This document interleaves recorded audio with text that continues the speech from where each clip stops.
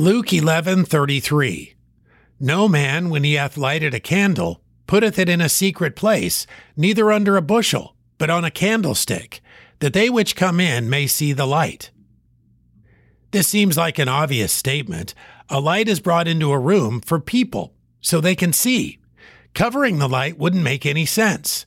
We hang lights from the ceiling or high on the wall so we can maximize their usefulness in dispelling darkness. Anyone who enters the room can see because of the light. Its impact is obvious. The reflected light of Christ in the life of a believer works in much the same way. This light may come in the form of godly actions or words or attitudes. It is likely to expose the reality within a given space, but it will also do much good. Stumbling blocks in front of us can be seen, therefore avoided. Dirt and dust are revealed, then often cleaned.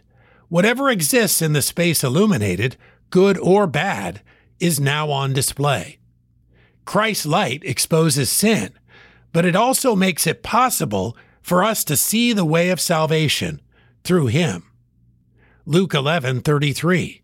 No man, when he hath lighted a candle, putteth it in a secret place, neither under a bushel, but on a candlestick, that they which come in may see the light.